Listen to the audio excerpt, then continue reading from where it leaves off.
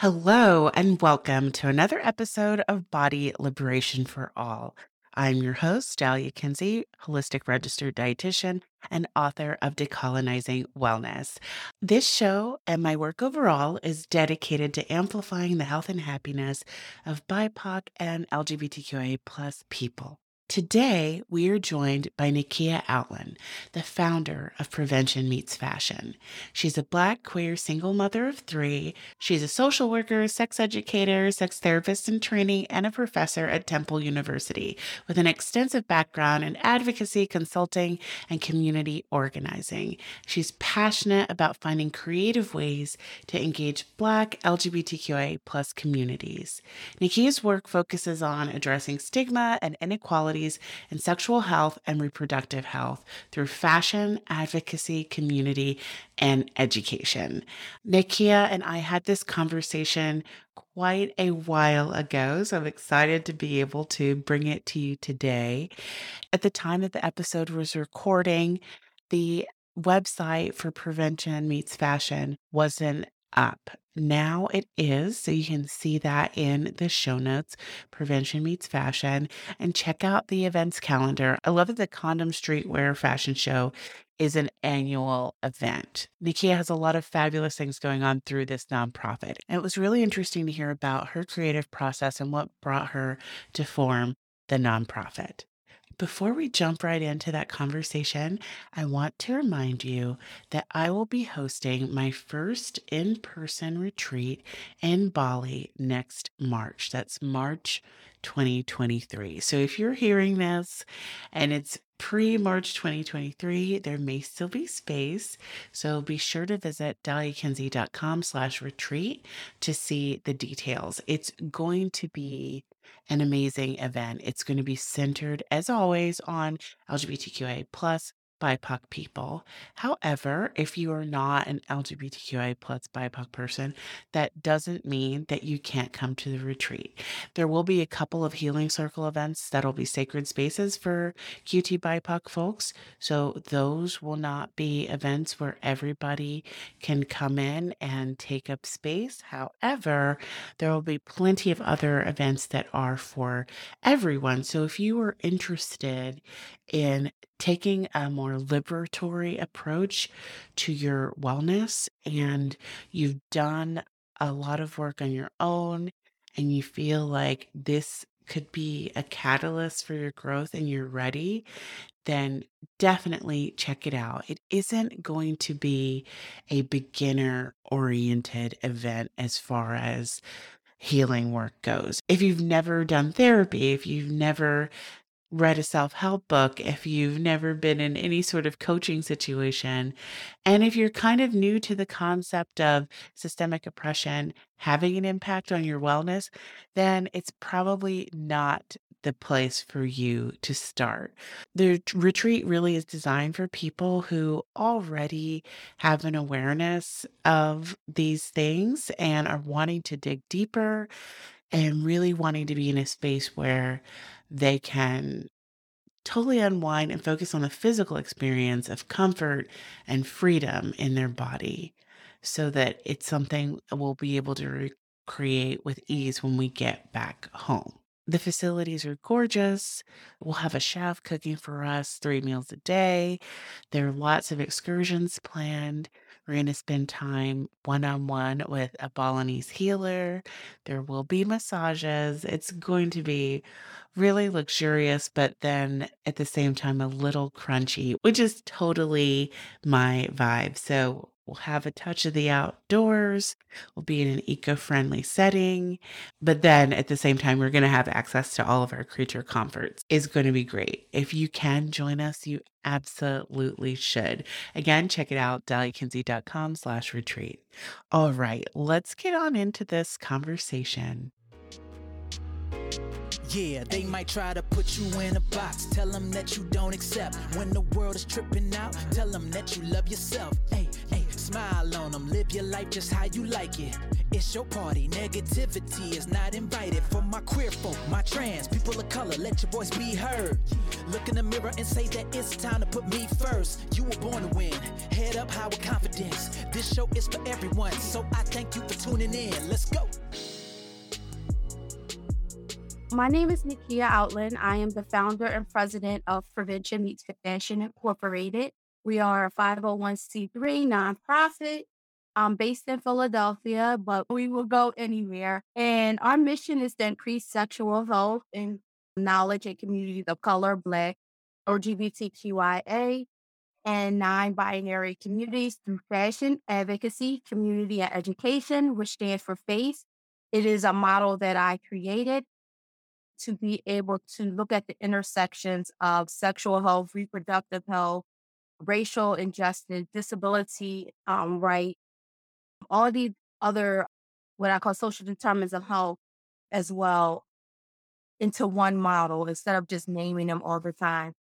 We look at the intersections of how any of those can be placed in fashion, how any of those could be placed in advocacy and in community and in education, which to our advantage came out in space, which is a ballroom category, which we're very excited about because my favorite category in ballroom is space. I just love when the community comes out and shine that way. Like it seems like nothing else matters but that person's face and to see that in community that's really been, hurt so many times again and again, especially Black LGBTQ folks. That just lights my world up when I go to ballroom competitions. But yes, I'm so excited to finally be a nonprofit.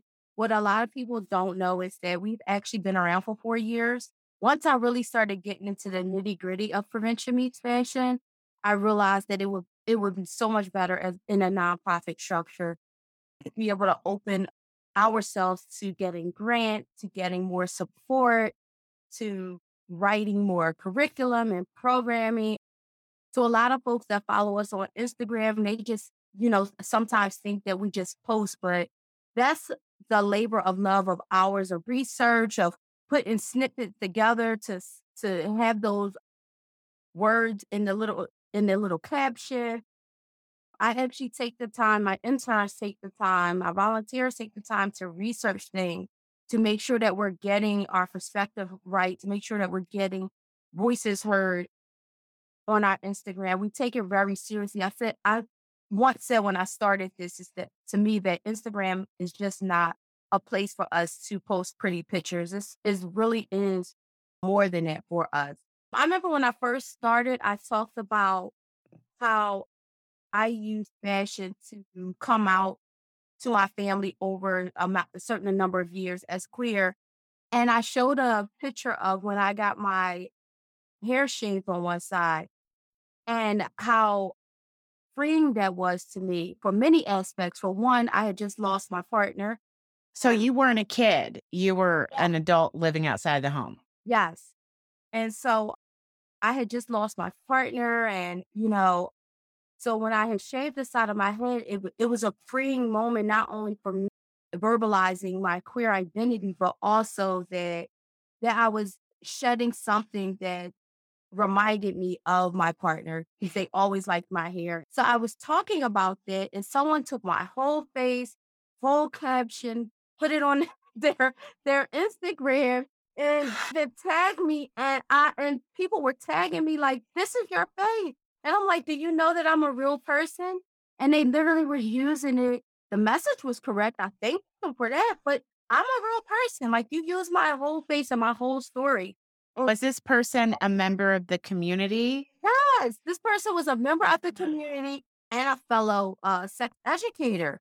And this was not the first time that they did this. They actually took other posts and I had to call them out on it, and I don't want to do that, but at least give me my credit, especially when it's my face. So I stopped a little bit from actually using my images. And the purpose of me using my images was one for people to know that I'm a real person, but for two, to show representation to young queer Black folks out there that don't get seen as much. And to let them know that, we're here, we're in every profession, and, come and visit us, And and so I was like really taken back by this. So I stopped showing my image for a while, but then the pandemic happened and people were like, I don't think people know that you're black owned and queer owned because you don't have no pictures of yourself anymore. So I began posting pictures of myself again, posting pictures of my interns, posting pictures of my community and stuff that I was doing. I do admit that I am a little bit shy and I don't give myself enough credit with Prevention Meets Fashion. I'm a social worker by trade, and I decided to take everything and all of my experience, and I absolutely adore the meaning behind fashion and how is they used in Black communities, how is they used in queer communities. Oftentimes, when our voices were silenced, our clothes were loud, right? Interesting that you made the point, though, that people don't understand how damaging it is to a small creator or small business to steal ideas. Mhm. But that is the story of the Black creative's life. Like, that's the story of small queer businesses. Because you think about all the ways in which queer folks, especially queer folks of color, lead the way with culture and with fashion, and how often is that stolen, and the original designer, creator doesn't ever see the profits that come from their original baby, their original idea. And I struggle too along the lines, just to piggyback off of that. I struggle with the Black designers who have made it, and a lot of them, I listen to a lot of them speak and how they built this from the ground up, and then they make it, so to speak, and then they give credit to the Italian designer, to the white designer, Mm. like, "Oh, if I wasn't underneath their fashion house, then my name wouldn't be out there." The same thing with music, like, why do we feel like we have to partner with someone that don't look like us to make us big, right? And I struggle with that. And so Well, you social worker, can you speak to that? Because I've seen that issue even in myself, even as I've decided to center my show, to center my work around my queer identity and my POC identity, I still find myself being drawn when people like dangle something in front of me that's not serving the community that I believe I'm meant to serve and I'm called to serve. I still feel like, "Oh, it's this shiny object," because I, like so many people, was raised to think proximity to whiteness is proximity to success. Mhm, And even though, especially the way things are shifting now, we definitely don't need them. People need us. mhm, But because we're the ones who've been socialized to believe the opposite, we keep falling for it. yes. So, what do you do when you see that in yourself? Is that something that can only be addressed on a systemic level? Were you never affected by that? I think I would be lying if I say I wasn't affected by that. Even if you look at my identity as a social worker, right? I was trained as a social worker. A lot of the curriculum is based on white supremacist thoughts and ideals and racism. And it wasn't until last year that I found out that it's a whole curriculum around African centered social work. I've been a social worker for over 15 years, and I never, ever, outside of the Black NASW, I never knew it was a social work curriculum around African centered and how to work with Black and African communities. Hmm. And so I started taking those courses and webinars during the pandemic to help myself unlearn the white supremacist culture and ideologies that I was perpetuating. With the whole fact white supremacy culture values individualism, right? And that you make it and worry about everything else later. For a Black community and Black queer communities, what's innate to us is to have a village behind us. But yet I was pushing back on this because it's like I was conditioned and raised to, you're an individual. Yeah. Yes. And we get on these young rappers, these young kids when they make it and they bring their village with them. Yes, it's some folks that you don't necessarily need to bring with you, and that's a different story. But the fact that we get on them for bringing their community with them, that's something that's innate to them, and they don't know it. You know, I was even talking about how we was taught to look at pouring liquor out as being something bad, right? And it wasn't until I started really looking into our culture that we did this historically. We did this to our ancestors. We do that when we do libations, right? Right. You know, I've even looked into fashion and death and how cultures around the world use fashion to symbolize death and how our young folks do that with t-shirts, right? And so the t-shirts is so much more powerful. And I talked about this on my Instagram and how a t-shirt is not just a t-shirt. It has a lot of social justice and a lot of racism behind a t-shirt. Because if you think about it, t-shirts were made out of cotton.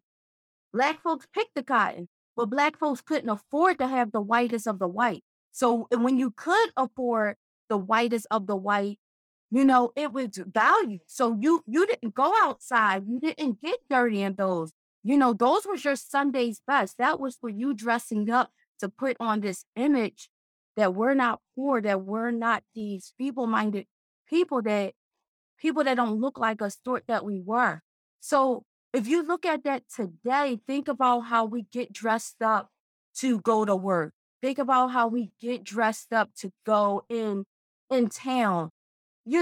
All of those things, whether these young folks or even us know that we're doing it, it has historical roots. And that's what we want to bring to Prevention Meets Fashion. We really want folks to understand that fashion is not frivolous. It means a lot. And to look at it as such is doing it a disjustice. You know, us wanting nice things comes from a historical racist background. We Yeah. we wanted our parents, our grandparents, our great great grandparents wanted us to have nice things. Nice things meant something. Ben, I don't know if you've had a chance to visit the African American History Museum in DC. So there's the way they've got it set up. It's basically you start out at the roughest points in Black American history. And then as you go up in the building, we bounce back. So you're like traumatized. Then they have this resting area. It's really pretty where people break down. There's like water flowing where you can just relax and recover. And then you continue on up and you get to where people are clearly developing their own culture, which is a blend of who we were before we were brought to the United States and who we became here. And there's this big section on fashion after the Civil War among Black Americans being so incredibly important as not just a status marker, but part of that desire to prove and validate your humanity through things that people can see as soon as they see you. Mm. So part of it was definitely beautiful when you think about the intentions behind it, but then heartbreaking when you think about how many of us internalize that belief that we have to prove and validate our humanity Mhm. instead of just letting white supremacy be the white supremacist problem to a large extent. But it really explains why that's such a big part of Black American culture to be well dressed and why we still give people the side eye when they come to church in holy jeans and flip flops. Like how that's like beyond most Black folks' comprehension, but you see it all the time in white American churches. Yeah. But they don't have to validate their humanity. So they don't have that same tradition of you need to try and wear your status markers. Last month on the 20th, we had our annual fashion condom show, and our theme was wearing social justice. And so we want the designers who were novice designers from the community. Everything that we do at Prevention Meets Fashion is community based and community led. And so we had these designers and we wanted to see their interpretations of wearing social justice. So folks picked to do condom designs as bell bottoms, condom designs as denim, as pocketbooks that resemble like the disco ball for music and vests and hair. Because, right now we're going through hair discrimination laws, and in Pennsylvania, they still haven't signed on to the Crown Act. And so it was amazing. Oh, what is that? I don't think I know what that is. So the Crown Act is a bill that is trying to get passed in each state to ban hair discrimination among Black folk. Oh, So a right to wear our own hair. So yeah. basically, we have to get a law to have to be able to wear our own hair and to be able to wear the styles that we created for creativity, for style, for survival. We have to have a law to be able to do that. Wow. I mean, I knew that that was needed. I didn't think we were anywhere near that point, so I didn't even know. Because you see, I have my hair dreaded, but I live in a very Black area, and a lot of the stigma has fallen away. But I know when I first dreaded my hair, people still told me, "Oh, you won't ever be able to get a job with Mhm. your hair dreaded." But I actually told HR I was doing it before I did it, which is ridiculous that I would have to because Yeah, such a natural style, but it was never an issue, but everyone around me kept saying it would be, and that wasn't because they were paranoid, that was based on real experiences they had mhm. had. Yeah, yeah. And like what you said, like unpacking what you said about you having to go to HR to see if you could lock your hair, right?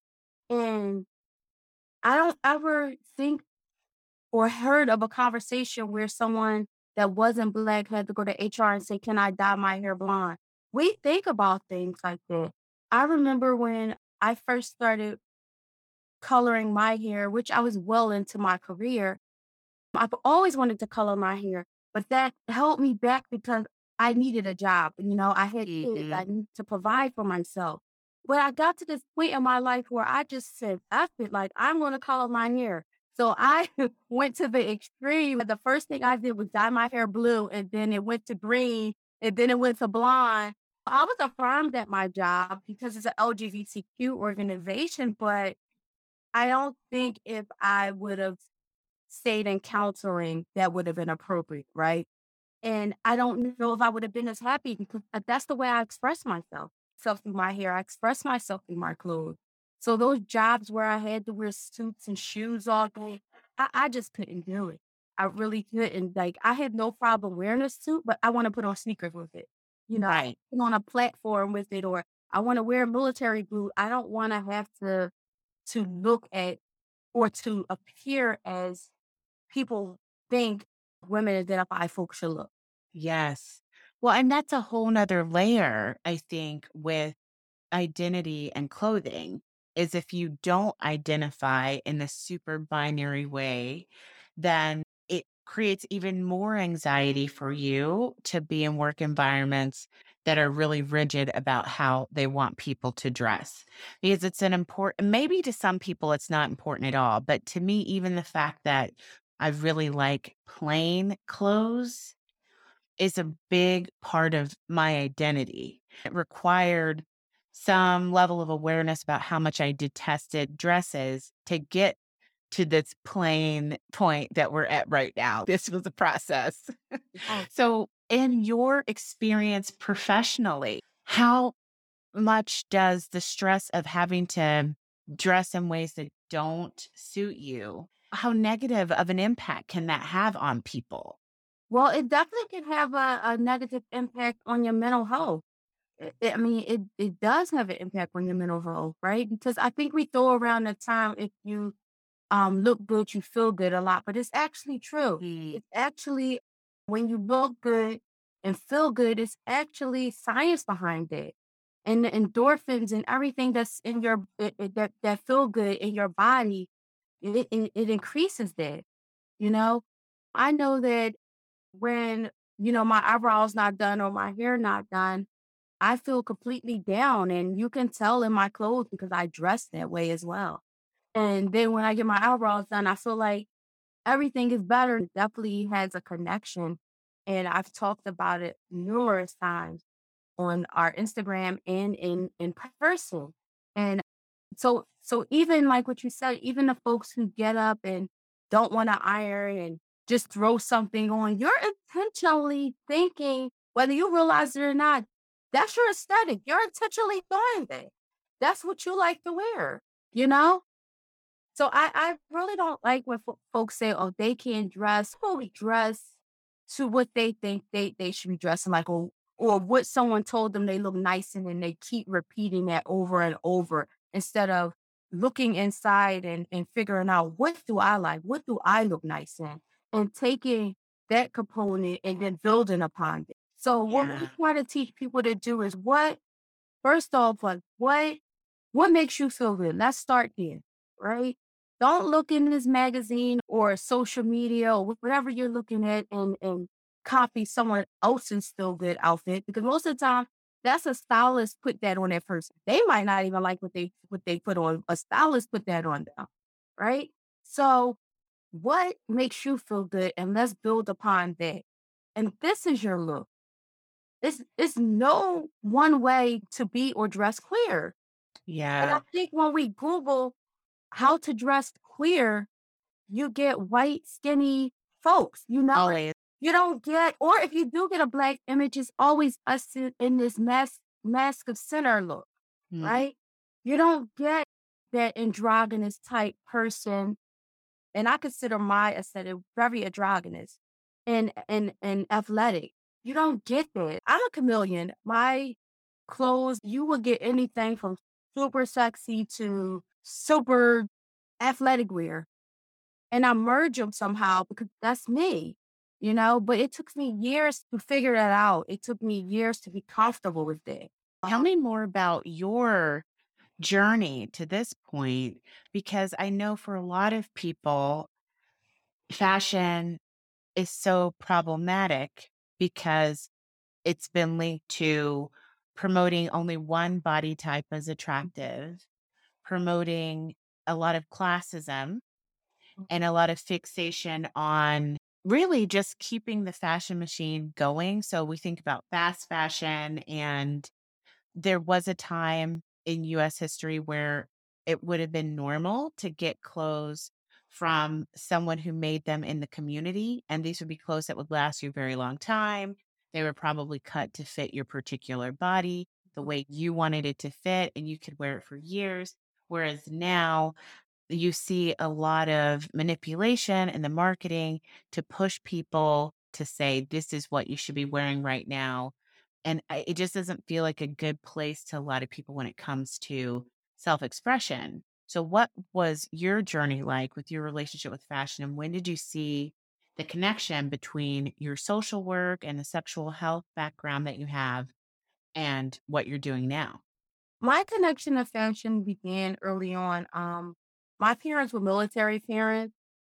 And so when they got out the military and I was old enough to be able to look at things and see, understand their military background, we would look in these huge photo albums, and I would just like adore my mom and like her bell bottoms and her afro. I have finer hair, as you can see, really loose wave, like type thing. My mom has really coarse hair. I always envy not being able to have an afro. I never had that type of hair, and so, and I joke my dad doesn't have hair anymore, but my mom like, "You have his side of the family hair." And so I'm like, "Okay." And so and so I grew up looking in these photo albums and looking at my mom at bell bottoms and, clogs and all this other stuff. So I immediately gravitated towards all of that because of course I wanted to look like my mom. But slowly but surely, my mom took this to the extreme and started putting me in girly, girly stuff, like, all the lace and everything was one color. And I rebelled. And so she started taking me to the store and like, what do you want? And I'm very close to my brother. And so I'm like, I want to look like my brother. And so I would pick out sweatpants and like a real big shirt. And I had body self-conscious issues. I didn't realize until I got older, like why boys and men, like now I know that they were sexualizing me. So I didn't like that attention. I started putting on baggier clothes, but yet I was still put on a hill. So I would wear the bag, the style you see now, I did back in the 90s, right? And so I didn't see that until Mary J came out, and I literally broke down and cried because I was like, here's this woman who was like wearing baggy jeans, wearing baggy shirts, but yet and had all Yes, these I didn't even clothes. think of that as a turning point. Yes. But yeah, now that you say it, that totally resonates. Yeah, so, it was first that Little Kim stage, that overly sexy stage. I went through that and my mom allowed me to. Like, I credit my mom a lot for allowing me to develop who I am today. Over time, I started coming into my fashion aesthetic, which obviously I went back to the athletic wear. But as I was developing, that was where I was leaning toward. And there was this point in my life where I started realizing that I was attracted to other genders other than the opposite gender. I didn't really act on it when I was younger because me wearing the sweatpants and the shirts, like, I remember the first time someone called me a dyke and I cried. So I stopped dressing like that and went overly sexy again, right? Totally not me. And I was trying so hard. And that was even before you started noticing that you were also attracted to women? Yes. Oh, that's interesting. And so then, it was my brother who was like, "Stop this." He's a year younger than me. He's like, "Stop this. You be you. Like, so what? Like, if they call you a dyke, you be the best dyke. It doesn't even matter. Like, you be you. You don't change for no one else. You don't do it. You dress the way you want to dress." So then, I started, dialing down the bagginess and came to a happy medium. But over that time, I started realizing that I was using my fashion to come out. I was using my fashion to display my mood. Fashion actually helped my mood. I was really depressed when I was younger. I was a teen mom twice, but when I became a mom at 17, of course that dialed back because now I had to put that money into my child. And I remember friends that went to high school with me was like, "Up, she fell off." I knew it wasn't gonna last. Like, it was almost like they was waiting for it to, like, I knew that she Wow. wasn't gonna dress this way anymore. Now she's a mom, and I'm like, "No, it's the quite opposite. I can still afford it, but is it worth it?" My priorities started to shift. Now it was on to my 2 children that I had to raise, right? And so it wasn't that I fell off, I grew up, and I think folks, they grow up at their own rate. And so when I see folks spending all this money on stuff and making them happy, I'm like, "Do you? Who cares what anyone else say? If you want to spend $400 on a belt, spend it, But just make sure that your priorities is straight as well.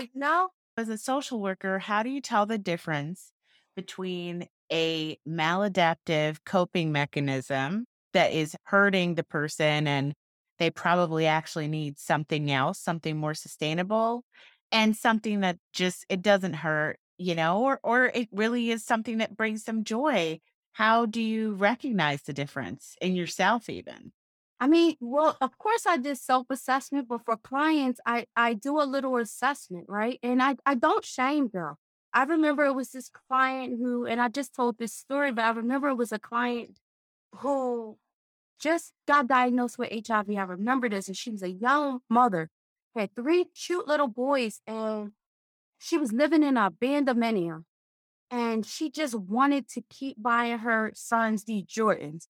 And of course, Jordans are $100, so depending on the size of your feet a piece. So she was spending close to $500 every couple of months on sneakers, but yet living in a bandominium. And so I didn't shame her for it. But when she came in, I said, "Oh, those are really nice sneakers. But what would that look like if you had took just $100 of that and went to the sneaker store and let's say for some Nikes, some $40 Nikes for each of your kids, or Target, some light up sneakers because they were little. What would that have looked like? And then save the rest for you to be able to get a hotel room so you can have all your kids in one space, or save up to get an apartment so that you can have running water and heat. What would that have looked like?" So I challenged this client without shaming them to look at how they were spending their money. Yes, that made you feel good because you needed it. You needed to feel good about your situation that you was in. So it made you feel good to be able to buy your kids these sneakers, to be able to have your kids look like other kids. But in the interim, you were hurting yourself and you were hurting your kid because you really didn't have it, right? And so I take approaches like that with clients, especially when they use fashion as a coping tool. Fashion does not solve everything. You can put on $1 million worth of clothes and still be sad and depressed or hate your body. We need to fix that. And then you can add those other layers on. For some folks, Yeah. clothing protects them, but that protection is temporary. When you take that off, then what? You just you. You have to be satisfied with who you're looking at Yeah. in that mirror. So it's definitely is much deeper. And so through that we created our affirming fashion program, which is a program where we give a client clothing on emergency basis. So we don't have an income threshold or anything. If you need clothing, you need clothing. And if we have it, we're going to give it to you. We also do groups about affirming fashion and surveys to get the community feel on what affirms you. We have a lot of gender non-conforming, non-binary folks that follow us, and it's affirming to them to have fashion that affirms their identity. And so we want to do that. We want to be this resource. So we definitely talk about how fashion is affirming, how fashion is self-care, and how fashion is more than a look at prevention fashion. I think affirming clothes can be really tough if you're still a kid and you don't get to make those decisions, or maybe you just don't have the money to dress yourself the way you want to. I've seen a couple of nonprofits helping with things like binders, but then I've also wondered for younger kids too, how do you guide people on dressing in a way that affirms your gender that can't also hurt you? Because some people are so deeply uncomfortable and they're not in a position to get surgery now and they want to bind 24 hours a day.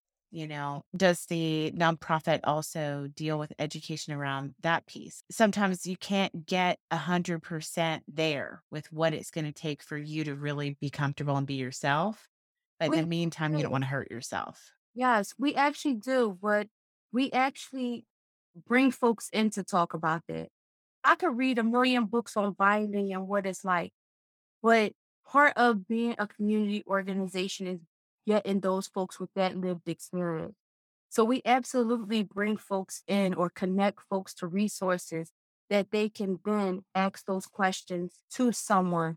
I never want to speak on something that I haven't really experienced or feel that I don't know enough about. And binding is one of those things. Like I know that it can be affirming, but I also know from the medical side how damaging it can be, right? So I definitely connect folks to the needed resources that they need to get those questions, especially with younger kids, because they shouldn't be binding 24 hours a day. I do know that it's a time limit depending on how old you are with how long you should be binding, or even if it's appropriate to bind at that age, whatever age it is. As far as clothes go, I really haven't had any younger parents really talk to me about that. It's mainly teenagers and up, but younger folks, I really haven't had anyone. And now that you brought it up, but watch, I get a call. I really haven't had any younger folks or parents talk to me about how they can dress their younger kids and affirm them. For one, I commend the parent if they do reach out to me because then that means that they're a step ahead of parents who absolutely would not be having it at all. Um, Right. and so I definitely want to guide them in the right direction as far as affirming fashion and wearing the clothes that affirms the youth. But also we got a small grant to hire community members to teach technical skills such as sewing and crocheting. And Oh, that's in the incredible. the premise behind that was to also get LGBTQ folks and Black folks involved in STEM and how STEAM and how STEAM can be a part of fashion, taking that A and doing something with it, but also to give folks a starter for how you can make your own clothes if you can't afford. Because let's be honest, a farming clothes costs a lot. You know, it androgynous type clothes or all those clothes, they cost a lot. There was a time in the 90s when, remember, almost everybody still was sewing as a hobby, and there were craft stores everywhere, and fabric was not expensive. But as fast fashion got cheaper and cheaper and cheaper, it became more expensive to make your own clothes. Mhm. There were always clothes that you could, of course, shop in the men's section, which I used to do a lot before puberty, Right, before these inconvenient curves got in the way that make menswear implausible sometimes without mhm, altering. right. Altering is a really, really handy skill because if you thrift, Mhm. then you could alter your clothes to make them more gender affirming. And that's the premise behind the sewing. And so Daisy is our instructor who's coming on board, and they use she and they pronouns. They they are all about like teaching mending and how to upcycle. And that's something that we want because let's say you get clothes from my affirming fashion program, or you go to another, like a trans clothing closet or a thrift store or whatever, and you want to make it your own. Now you have these soft skills to be able to make this outfit your own using other stuff that's in your house. Oh, So that's they such a good sort of idea. talk about how you can take a t-shirt apart and use parts of it to make this, how you can, if you have jeans that's really old, how you can take the pockets off and make something else out of it, or make a pocketbook out of it, or a book bag, or whatever you want to call it. So using what you have to be able to lessen that financial barrier that's out there. Because right now, as you said a few minutes ago, like it's very performative. Every designer right now has a genderless fashion line right now because again, they think that folks like you and I are trends, and we're not, you know? It's heartbreaking to know that if you're someone who maybe hasn't thought it through, or you're kind of new to the concept that like this always happens. A smaller group of people has a need and the dominant culture refuses to fill it or address it. Mhm, And the smaller group creates their own solution. And then everybody sees the sales and swoop in and put the smaller companies out of business. mhm, So I could see some people thinking, oh, this is great. Look at what Zara's doing all of a sudden.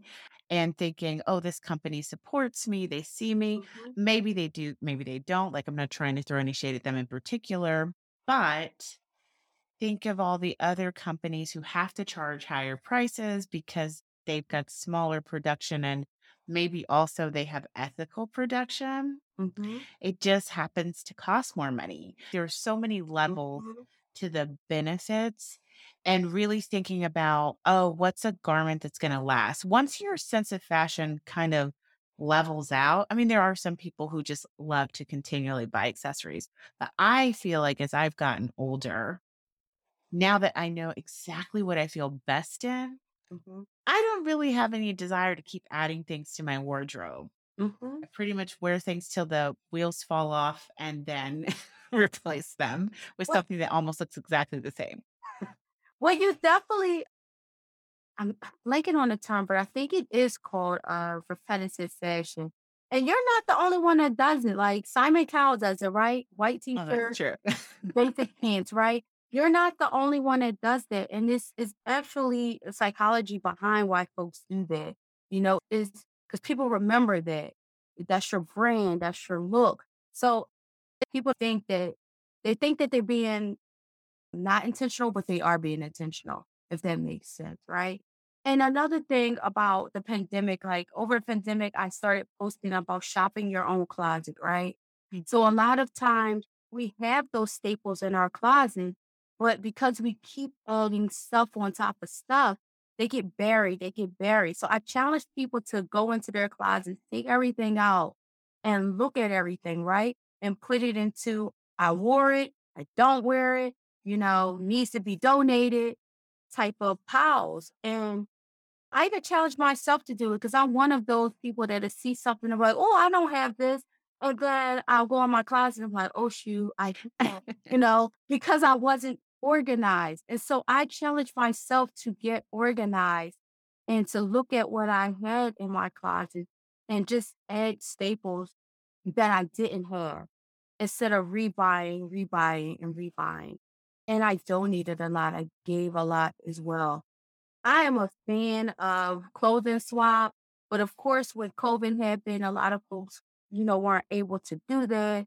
A lot of folks, especially with the information going out that COVID could live on your clothes, it couldn't, people were really afraid to like swap clothes and stuff like that. But I'm a fan of that because, I can give someone something that I no longer wear and get something that's essentially new because that's what you're looking for, right? That's the feeling that you're looking for, that you're getting something new, that you're getting a package. And I know you asked earlier, how does that lead into sexual health? And that is one of the love languages, right? To receive stuff. So I think that's why I also gravitate toward fashion and stuff like that because that's something you can receive, and I know that's my love language. I love to receive and I love to give, right? So that's how it also relates to sexual health, but also we've been talking about how it relates to sexual health since we began this conversation, and that we're talking about identities and expression, and all of that is followed up in sexual health. Sexual health is not just about sex; it's about the mind, body, and spirit. It's about everything. And so when you look good, you feel good, when you're comfortable in what you're in, you're able to express that and have that confidence with your partner or partners. A lot of times people don't wear lingerie or don't wear, you know, cute underwear because they're not happy with their body, right? And what would that look like to have a partner that's like, you know what, you look nice in those boxers. It doesn't have to be face or what you see on TV or any of that. You look in those boxers, right? And just that one little thing could change someone's whole mood and feeling, instead of them looking at what society projects that is appealing or to the gaze, whether it's, a male or female gaze. Uh, Right, and, right. and so I know I've had to personally check people because I don't like cutesy underwear. I don't like it. Give me a pair of boxers in a heartbeat. I will I will wear boxers. Like I like boy shorts, I like boxer, I like full coverage underwear. I don't like Yeah. thongs and again, as someone who studies sexual health, that's not good for folks with vaginas anyway. It can cause micro lesions. Like it's just not Mhm. sanitary. And Oh, so so underwear like that that's not good for vaginal health could probably increase your risk for STIs because you'll have more tiny cuts that you yeah, can't that see. you don't have to Now wear. that's a bigger that's I think of all the layers because the part of the country where I was raised in, sex ed in the school system was basically abstinence. And that was also kind of the story at home.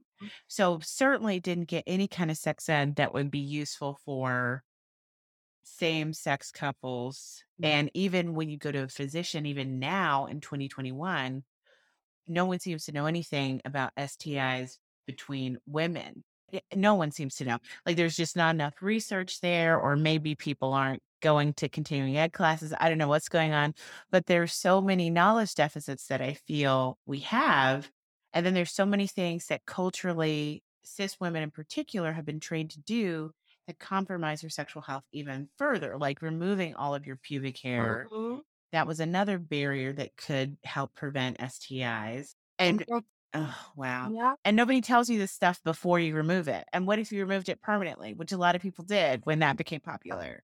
but people to today still don't care.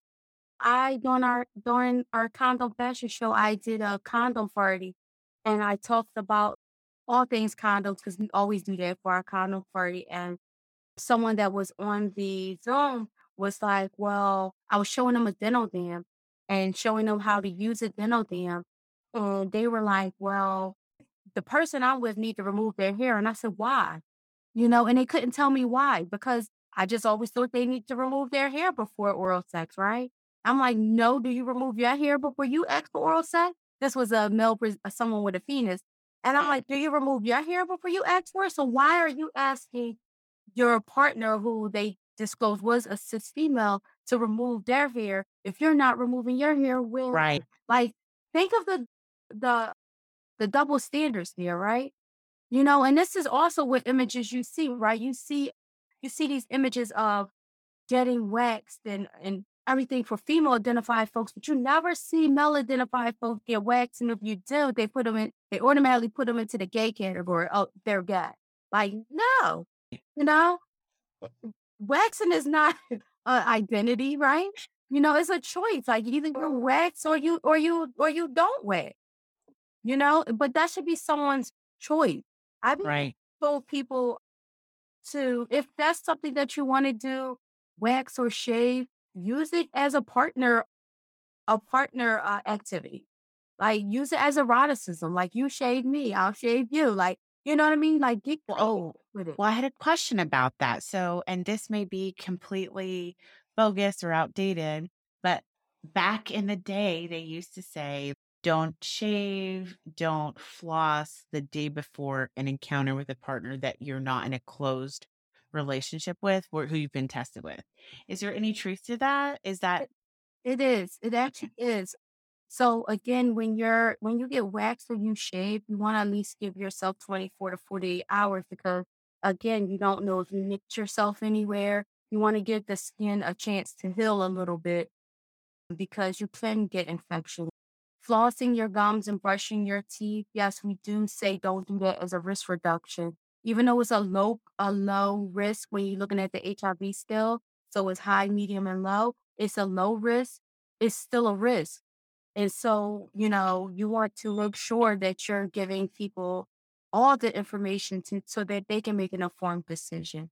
And I think that's why I don't carry the line anymore, but I used to carry a line of flavored lubes. And this particular company actually worked with a dental hygienist to come up with lube that was flavored, that was actually good for your teeth and gums and stuff. oh, Because wow. people were worried about their breath and stuff like this. So they actually came up with one that was really good for oral sex so people wouldn't have to worry about their breath. Oh, after Okay. tasting like that after. Or Okay. before, let's say you ate something or whatever like that, it was yeah, so I thought that was really cool. I don't carry them anymore because of the pandemic, like, I just wasn't, pushing products, and I don't have a website anymore. So, hopefully, once I get my website up and running, I could be able to offer tools like that because I don't think people know that it's options out there like that. Yeah. But it's actually I love debunking myths and, a lot of myths come with truth, and if people just know the right thing, then, you're doing your due diligence, right? Yeah. I And mean, it's really helpful to have all the information Mhm, because to me, things that you do to groom your body and fashion, like it's all part of the same mhm. thing. And everybody has their own aesthetic, but then sometimes you form these preferences without knowing what other things you might be sacrificing. So for you, if you can still grow your bush back, you might want it. Like, I don't know, once you weigh it all out. Plus, fashion goes in cycles. There was a time when everybody wanted to be totally bare. And then people started doing more designs. And then some people just want to go all the way back natural. It's interesting, though, once you think about all the different images we're exposed to about this is the ideal body. Ageism definitely is a big issue because I don't know that I've ever seen gray body hair depicted anywhere. Mm. People get gray hair everywhere, Yeah. but you just never see it. It seems like people usually don't discover that. That doesn't click until they get their first gray body hair. They're like, oh, whoa, whoa, whoa, whoa. I didn't know this Yeah. was going to happen. Or they shave or they dye it. It's Mm. like this scary thing to people that you're aging. And I never looked at it that way. When I was little, I used to tell my grandma, I can't wait to get, salt and pepper hair like you. And everybody's like, well, I would dye my hair. And I'm like, no, like I love my grandma. I can't wait to look like my grandma. Right.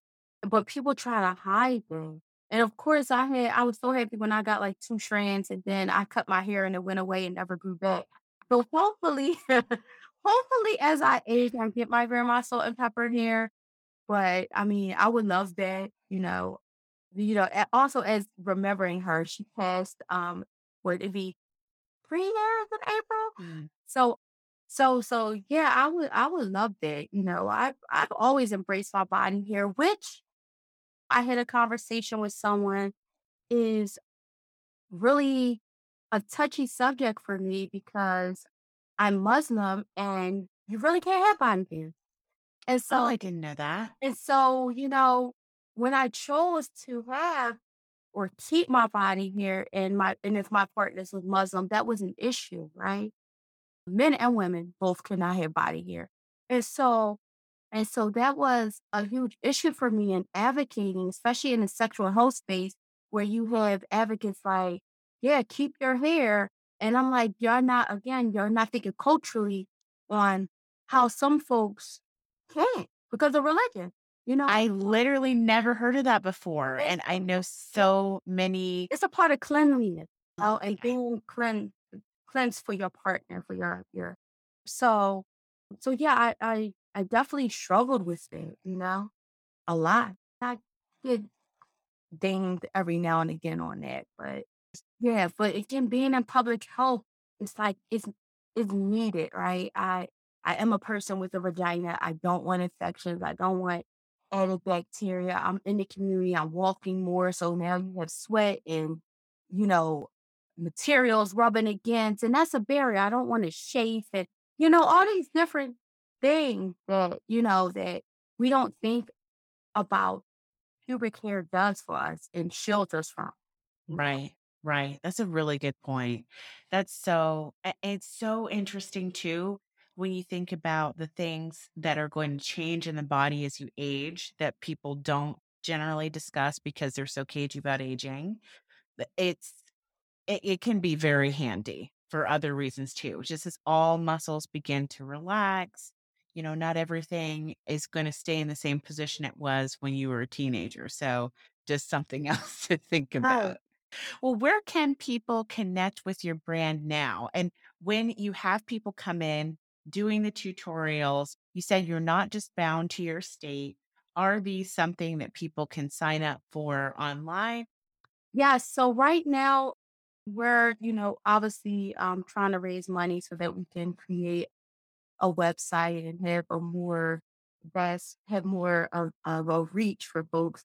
But right now we're on Instagram, Prevention Meets Fashion, and we have a link tree and all of our events, all of our donation buttons, everything that we're doing is dumped into our link tree. Also, you can find me on LinkedIn under my name, Nakia T. Outland, MSW, I believe that's how it is on there. Fun fact, I had to change it because I started getting messages from young white teenagers like on LinkedIn and come to find out we laughed about it. I met the young man, but he had the same initials as me because mine used to be NT Outland on there. And he had the same initials. So all his friends were like DMing me and stuff like that. So it was really cool. It was really cool. We all got to meet and I was like, and they were like, how cool is it that y'all have the same initials? So now it's NT Outland, I think MSW. But yes, you can find me on LinkedIn. You can find my business on Instagram only, Prevention Meets Fashion. And we look forward to connecting with folks and following us and being in community. I love being around people. Thank you so much. If there was one thing that you could share with everyone and they would instantly understand it, internalize it, and carry it with them for the rest of their lives, what would you want to tell people? What would you want people to know? I think what I will want people to know is something I say all the time, and that's like be yourself. You know, there's nothing wrong with being yourself. Society tells us so much that we need to be and act like someone else. But what would it look like if we all just was ourselves?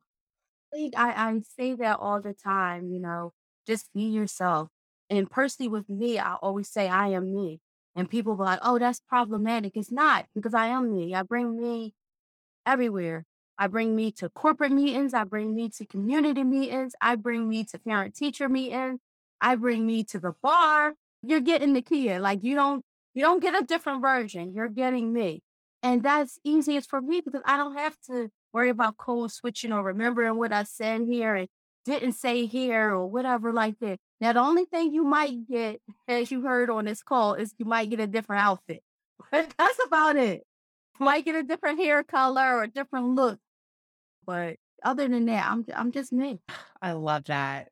That's beautiful.